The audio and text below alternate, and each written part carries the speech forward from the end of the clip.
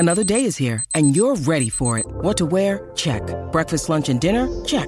Planning for what's next and how to save for it? That's where Bank of America can help. For your financial to-dos, Bank of America has experts ready to help get you closer to your goals. Get started at one of our local financial centers or 24/7 in our mobile banking app. Find a location near you at bankofamerica.com/talktous. What would you like the power to do? Mobile banking requires downloading the app and is only available for select devices. Message and data rates may apply. Bank of America N.A., member FDIC. Welcome back to the show and go on SEN with myself, Jimmy Galvin and Drew Mitchell. Now we're joined by a special guest, Drew. Super special, swooper special. Swooper special on the line from over in LA. We have Adam Ashley Cooper. Swoops, welcome to the show and go. Fellas, how are we? Mate, we're good. Bro, I just want to start by saying, mate, happy birthday for last Sunday. And also, how did you celebrate? I know you got your mum over there, Cara, and she's over there, Callie Kaz. What did her and your wife, Anna, do for your birthday? 38, feeling great, mate. We just we just went out for a quiet dinner because we had game and training on the day and the following day. So, mate, it was pretty quiet. Actually, I came home from Seattle. We got 5 points away, so that was a nice little present from the boys. And then came home and just had a quiet dinner with the family, and then back to training on the following day. So, pretty tame compared to probably your 38. I never asked you what you got up to, Drew. So, you want to share some light on that, mate? I'd love to tell you, but memories blanked. But we just went down to the beach road, had a couple. It was actually on your birthday. We're celebrating your birthday more so than mine. But mate, it's great to just touch into what you're doing over there. Obviously, had a wonderful career here in Australia for the Waratahs, the Brumbies and the Wallabies, of course. But now you're going into coaching in the MLR underneath Stephen Hoyles, the head coach of the LA Giltinis. How have you found that transition, bro? Mate, to be fair, it's been really challenging. Like, I mean, I'm enjoying the challenge, but I probably came in underestimating the challenge in terms of how different it would be. And I guess for me, I've always wanted to kind of scratch the itch around whether or not I'd be a good coach. You spend a long time in the game. You kind of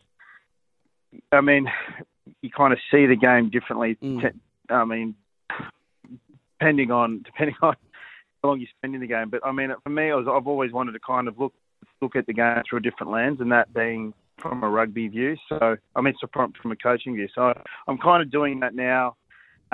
I was a little bit, I guess, underprepared on how much planning and prep is required in a coach. So I'm finding that certainly different and challenging, but I'm enjoying it. I think, seeing the game through a different lens now is certainly great and beneficial from my career. It's good. But I'd like to think that we'd get a few more wins and get that feedback around certain results and outcomes, and knowing that I'm actually doing a decent enough job.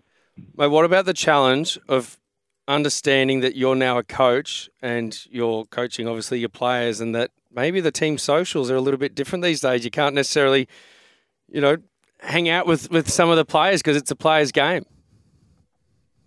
Yeah, I know, right? So that was a pretty tough day for me, actually, last Sunday, which is my birthday too. Yeah. So that team social would have been amazing if I was still playing. So that was a pretty tough day. I mean, the boys went out and they had a team social with Port and whatever you do on a team social. And I went to dinner with my wife and mum. It was really good. So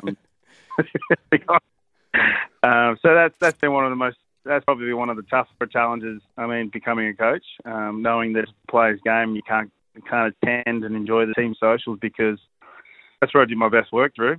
You do, mate. You do. Hey, Swoops, Jimmy here, mate.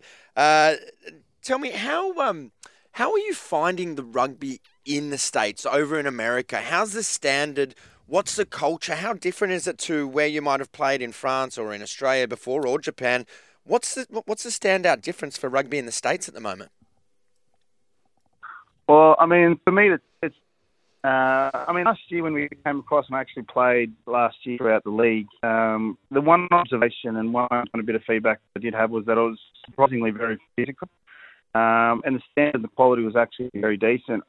Didn't really know what to expect. There were some teams that were throwing football around, playing some great rugby, and the physicality was certainly up there. I don't know whether or not that was me just being a 37-year-old old battler, but or it was actually some decent shots out there. But the guys certainly come after you. This year, the competition, the level of competition has certainly picked up, and surprised with the quality of rugby that's being played throughout this season already. I think we're in round 9, and it's very, very competitive. A lot more competitive last year. So I think the fact that the competition level has gotten better and has developed and progressed is making it a little bit more difficult for teams who have decent squads and decent programs to get that result on a weekend. So it's great to see that it's a more competitive league, and also the fact that there's a lot more marquees coming over and seeing the game in the US and sharing those experiences over here, it only helps the quality too.